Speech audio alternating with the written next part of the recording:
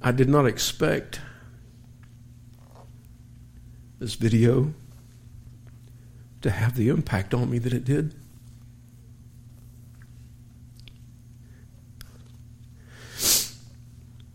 I'm not really a crier. I'm a hunter and a fisherman, weightlifter, football player, outdoorsman, bushcrafter, survival teacher, blah, blah, blah.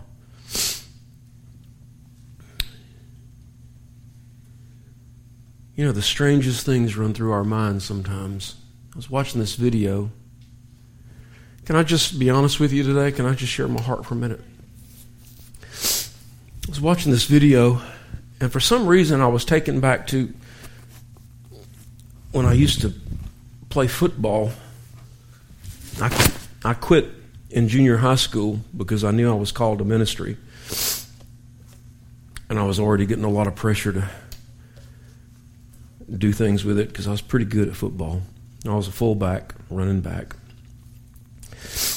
And I remember how I used to train I was just full bore obsessed with it. I wanted to be the man on that field.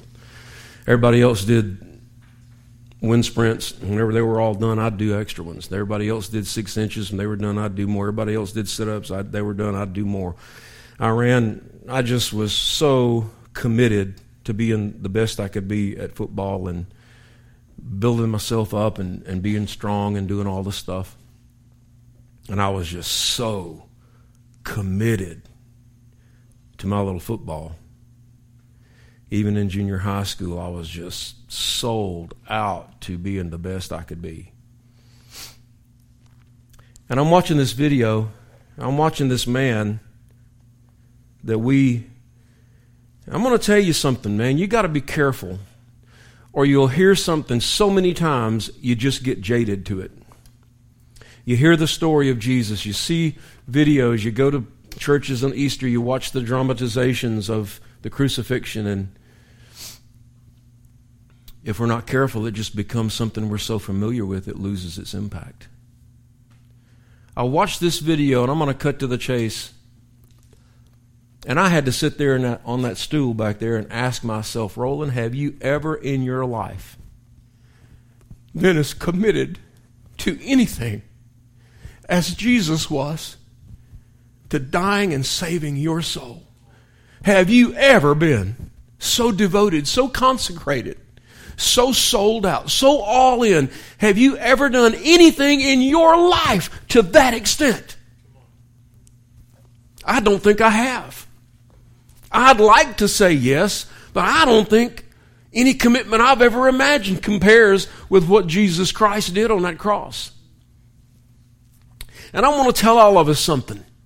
And this morning I'm abandoning my little outline notes for a few minutes. If I get to them, fine. If I don't, fine. But I want to tell you something for all of us, me too. That is not a Hollywood creation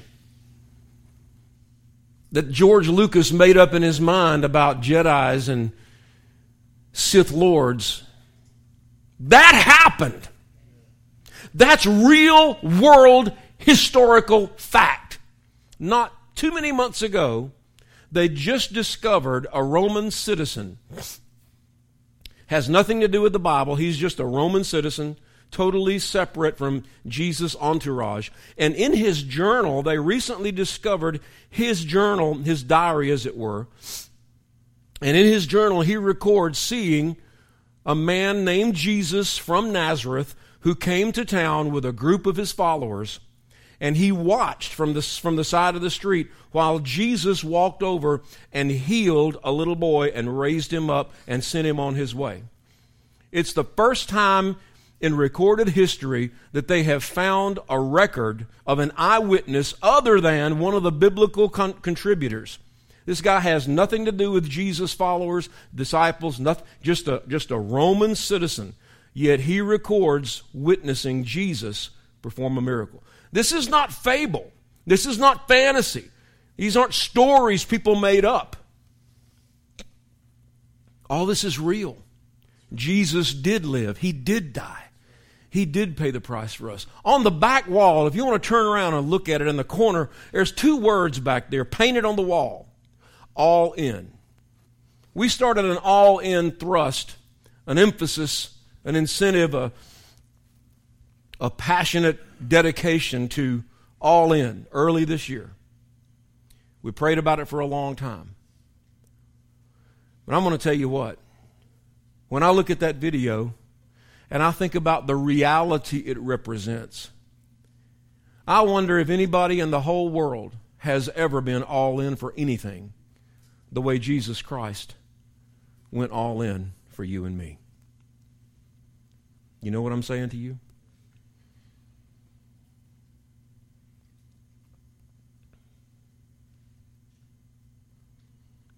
You know, we see the videos about Jesus' crucifixion, his beating, and all these things. And in church, you know, we come to church and we preach about a lot of different stuff, and a lot of it's good. And I'm not apologizing for talking about faith or family issues or anything like that. We preach on those things. But today I want to bring us back to the central focal point of what all this is really about. It's all about a man named Jesus. I don't want you to ever forget that. This is not about a religion. Religion is man's search for God. That's not what God's about. This is not about some church movement. This is not about some pastor, some preacher.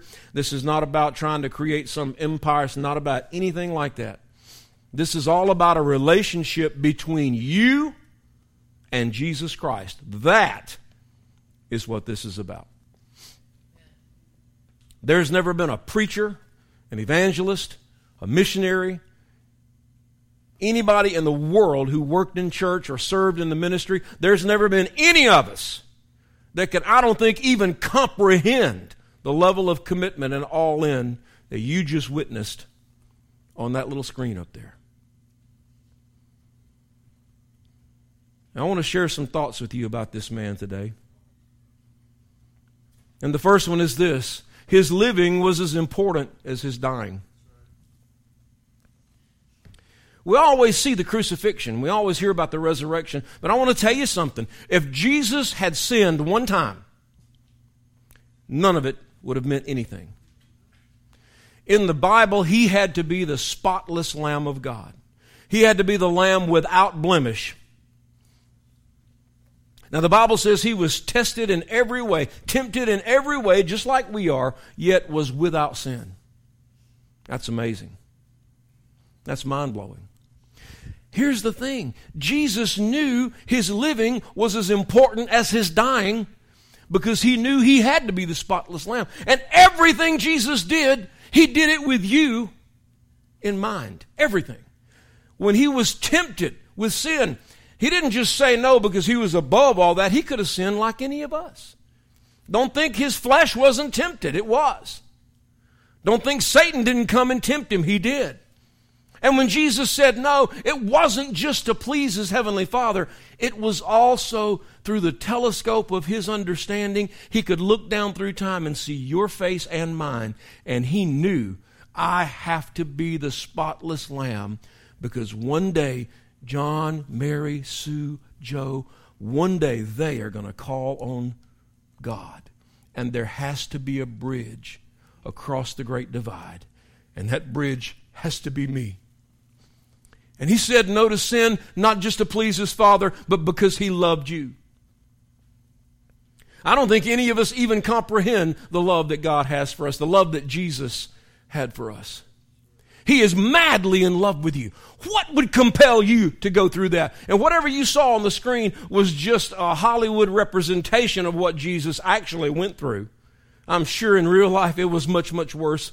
And it would be far too R-rated or NC-17 or whatever else that's shown in a public gathering. It was gory, it was bloody, it was graphic. They basically just tortured the man to death. He did that because he's that much in love with you. Think about that. Now I know we could all be sitting in churches today hearing some preacher tell us how to get rich. Hearing some preacher tell us how God's already in our future making a way for us to gain wealth and be promoted because we're champions and God loves us. Ain't that good? We could all be seeing somebody smile and hearing people clap and talking about all the good things God got out there in front of us. Let me tell you something. There's never going to be anything in your life better than the bloody cross of Jesus Christ. There's never going to be anything in your life more rich than the forgiveness and the grace of God. There's never going to be anything in your life that makes you a champion like the crown of thorns Jesus wore for you and for me and for all who will come to Him. It doesn't get any better than the cross. It doesn't get any better than the blood of Jesus. It doesn't get any more powerful than the ability to say, God, forgive me. And instead of going to hell, now you're on your way to heaven. That, my friends, is as good as it gets.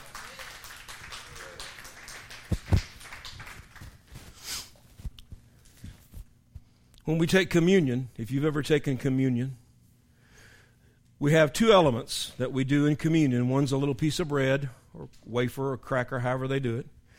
And the other's a little cup of grape juice. One represents the body of Christ. One represents the blood of Christ.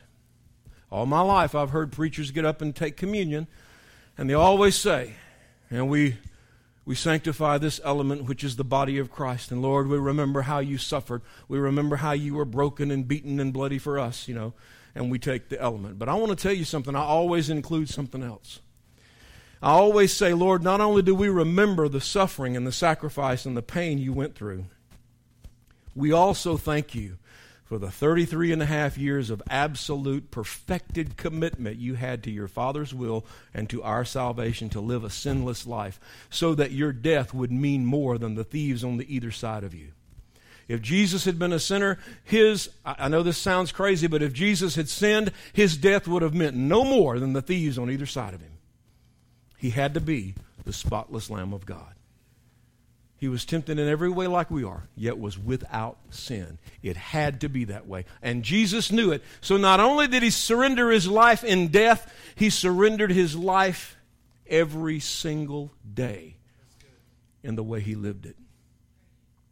Second thing about Jesus I want to share with you is this. His commitment to his mission was greater than what he knew it would cost. His commitment to his mission was greater than what he knew it would cost. We see these movies, Saving Private Ryan and Braveheart, The Last Samurai, these great heroic movies, Gladiator. And we watch the heroes and the men who play the parts, and they're willing to die for their cause, and in the movies they do, and some in real life did. But they were just men. Flawed, sinful, most of them wicked. Maybe they repented. Some of them were good men, but they were just humans. They were just men like you and me. But I want to tell you, Jesus Christ was not a man just like you and me. He was 100% man. He was also 100% God. He could have done whatever he wanted. The Bible says when he hung on the cross, he could have called down 12 legions to destroy the world. In the Old Testament, one angel killed 185,000 men in one night. That's recorded in the Old Testament. One angel. And we don't even know that he was trying that hard. He might have done that on his coffee break. That might have been Barney Fife angel. We don't know. How much could 12 legions of angels accomplish if they really decided? You ever thought about that? Instead of calling, how would you like it? Hanging on a cross, humiliated, tortured half to death, and you knew you could just obliterate everybody in front of you. Those mocking little people and the soldiers beating you and they're saying, you're the Son of God, come down off the cross. And you are the Son of God, and you could come down off the cross. Think about the restraint that it took. Not to just say, you know what? I've had enough of your mouth. You hit me one time too many. You know what? I'm sick of you too. I'm done with all this. Angels come. He could have done that. He chose not to. Maybe that, to me, might have been the greatest victory of all. The restraint Jesus showed, not to demonstrate his power.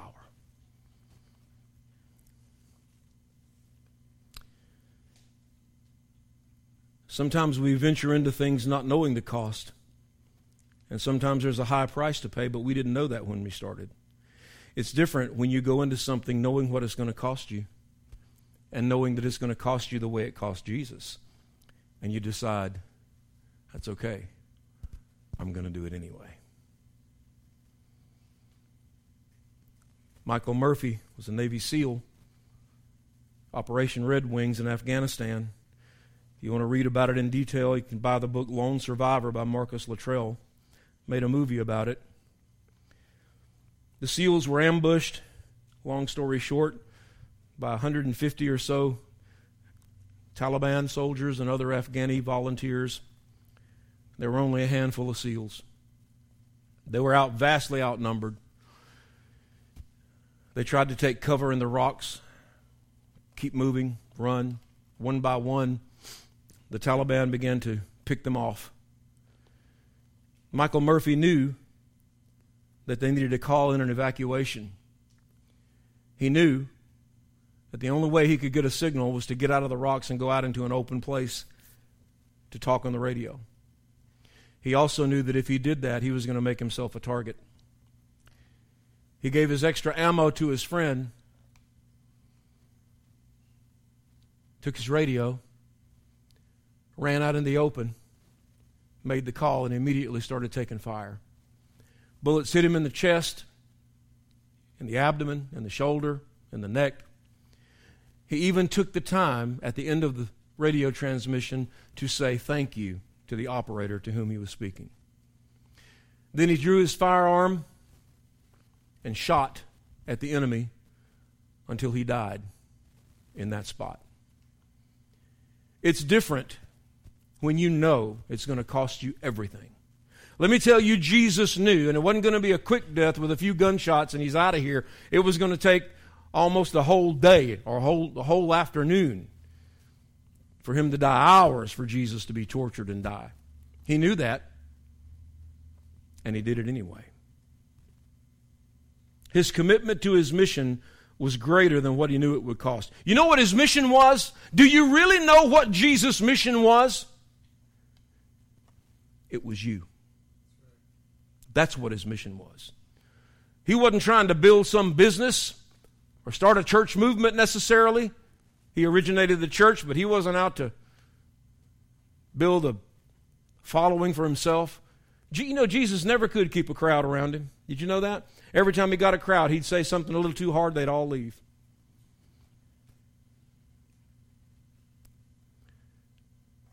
His mission was you. All that you saw on that screen, he went through knowing before he even came here that's what it would look like, that's what it would be like, that's what it would feel like. And he looked down through time and he saw your face and he smiled at you and said, I love you enough to pay that price for you. You talk about all in, friends. That is all in. I wonder if any of us in our whole lives have ever been that kind of dedicated to anything.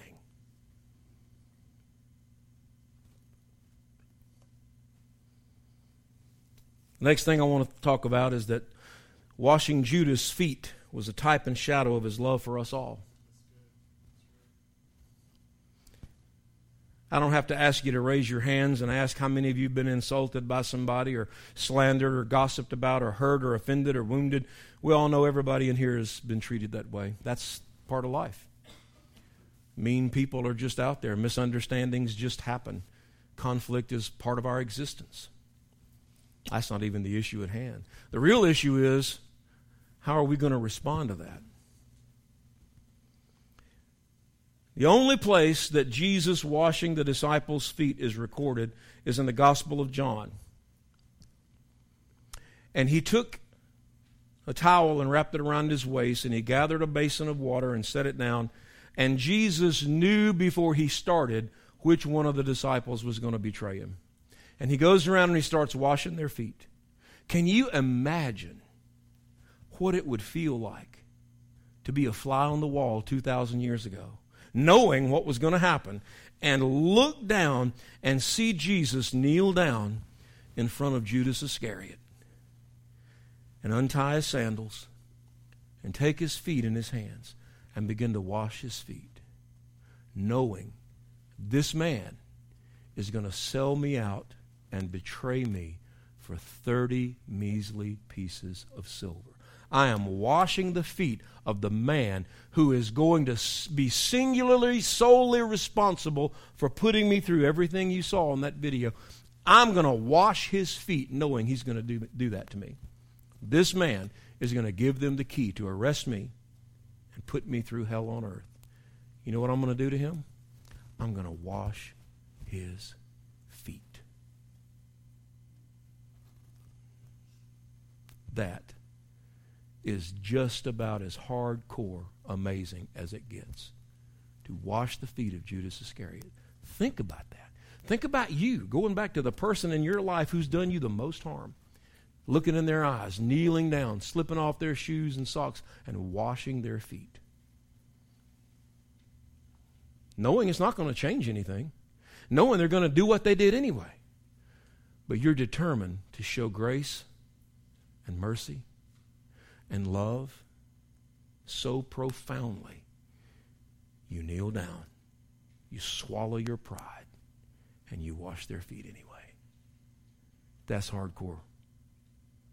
That's just hardcore. The love within us must outshine the darkness around us.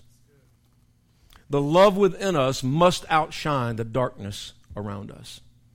That's what happened with Jesus. The love in him outshone Judas' darkness. And last, all this that we do, our lives, our existence on earth, the church, everything we are, it's not about your family. As wonderful as that is, it's not about our friends. It's not about retiring with financial security of some degree. It's not about health. It's not about any of those things. It's all about Jesus. It's all about him. That's what it is. It's all about Jesus. David, I want you to come play softly on the guitar. Jesus went all in for us. My question to all of us today is, are we willing to go all in for Jesus? There was a movie some time ago, and it was about a cellist. This guy played the cello. I think the part might have been played by, I can't remember the name of the actor, but he played a homeless guy, and the guy just played the cello all the time. I don't remember the name of the movie. But in one part of the movie, the cellist that played on the street, played in the subways of the city he lived in, and he just played all the time. He just loved his instrument. He just played all the time. And at one point, one of the actors looks at his friend and says, I don't know that I've ever loved anything as much as he loves that cello. I don't know that I've ever been as dedicated to anything as he is to his music. I want to tell you something. None of us have ever known love the way Jesus loves you. None of us has ever been committed to anything in our lives to the level and the extent that Jesus is committed to you. I'm just going to be honest and bare my soul with you today. And we watched this video, and it just impacted me. It really impacted me, and it made me go back and ask myself, Roland, have you ever been as committed to the ministry? Have you ever been as committed to your prayer life? Have you ever been as dedicated to your study of the Word? And have you just heard the title of the book, or have you lived it out? And that's Oswald Chambers' book entitled My Utmost for His Highest. Can you say after watching that video, you have done your utmost for His highest? Many, many years ago, before most of our time, there was a man named Billy Graham. He's in his 90s now. He used to have two men that went around and sang with him, and one was named Cliff Barrows, and the other one was named George Beverly Shea, and they used to sing with Billy Graham. And one of the songs that I remember them singing a lot was, I Wonder Have I Done My Best for Jesus. It's an old hymn. You're not going to find it on any modern day Christian television stations. I wonder, have I done my best for Jesus? You know, this happened 2,000 years ago. This video, 2,000 years ago. This is not, for most people, it's not relatable to them. For most people, this is like ancient history. It's like going to class and talking about somebody that lived a long time ago, and that's about all the impact it has. And we're caught up in our lives, you know. We've got to go to work. We've got to pay bills. We've got our plans. We're going to go to the lake or the beach, and we got to move this. We got to do that. We got to orchestrate this. We got to start this new thing. We're just caught up in our little lives, and all our little stuff is just so important. And we've got to get all this stuff going because we're caught up in our lives. John Jackson's a police officer. I rebuke this from happening. But the next time John Jackson goes to work, he could pull a car over for an expired tag. He could walk up to the window of that car. And I want you to watch the speed at which I do this. I got pretty quick reflexes. Pow! John's gone. His brains are out of the back of his head. John is gone. He's dead. Here's my question to all of us, and I'm not trying to be shocking or graphic. I'm just being honest. That kind of stuff happens to police officers. And I want to say this while I'm on it, not to make a political point, but look, man, if you don't support the cops, you're just on the wrong side of everything. You need to support the police officers. Having said that, it's okay. Having said that, after that shot is fired, what happens next? It doesn't matter what you believe happens next.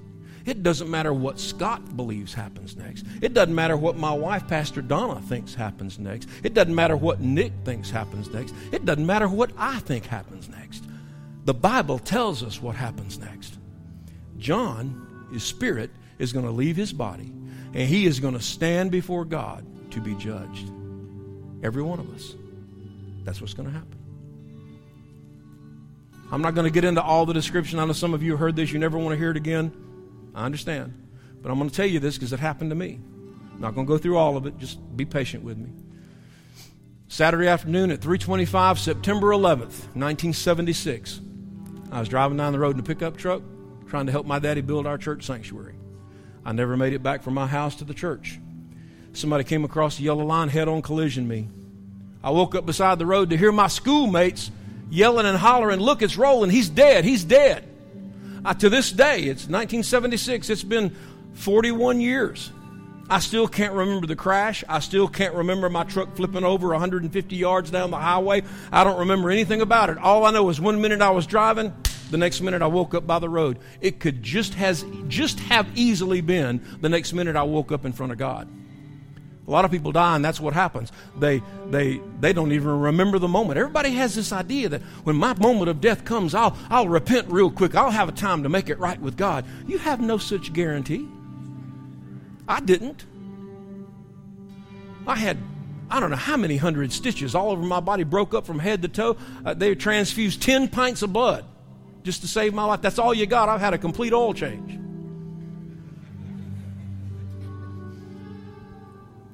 I'm going to tell you something. There are no guarantees in this life. My friend J.R. Gould went to bed one night. He's going to get up the next morning and go turkey hunting. He was 60 years old. In the spring, in the month of May, just a few years ago. His friend woke up, the alarm clock around 4:30 in the morning, getting up, getting ready to go turkey hunt, and said, "Brother J.R., you better get up, getting ready to go." He went in the bathroom, got his shower, did his little morning routine, came out, and J.R. was still in the same spot in the bed. Man went over and said, "J.R., you need to what?" And when he touched him, he was cold.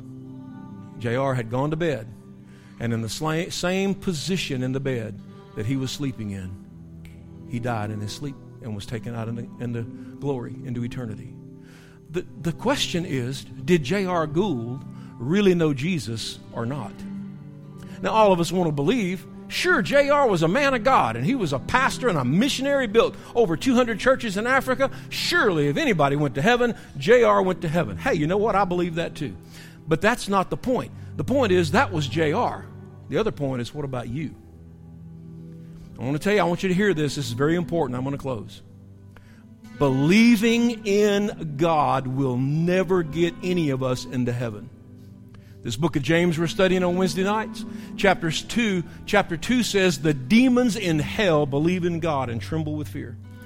Believing in God is not what it's about. Shaking some preacher's hand is not going to save you. Joining a church, being a good fill-in-the-blank, Baptist, Methodist, Presbyterian, Assembly of God, Pentecostal holiness, whatever it is, on a membership card for 40 years is not going to mean one thing. God doesn't care about that at all. None. Not zero. God doesn't care if you're a member of this church all your life. Faithful time. He doesn't care about that. All God cares about is, do you have a relationship with Jesus Christ? Are you all in? And beyond that, what are you doing in this world to carry out the Great Commission? Now, as we close, let me just ask you this. Have you ever wondered what you could do? What you could become? What you could make happen with God's help? If you really tried with all your heart, all your soul, all your mind, all your strength. I watched that video this morning, and I got to tell you, it made me question everything I've ever done in my life. It made me ask myself, Roland, have you ever been that committed to anything you've ever done in your life? I just can't say for sure that I have. I want to be able to say it, but it made me question myself.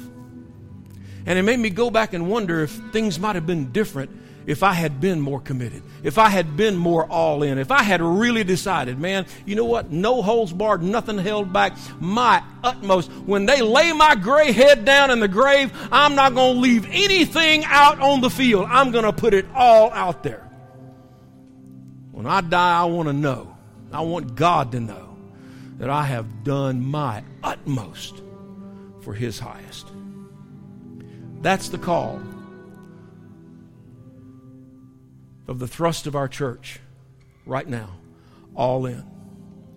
All in for Jesus. All in for His will for your life.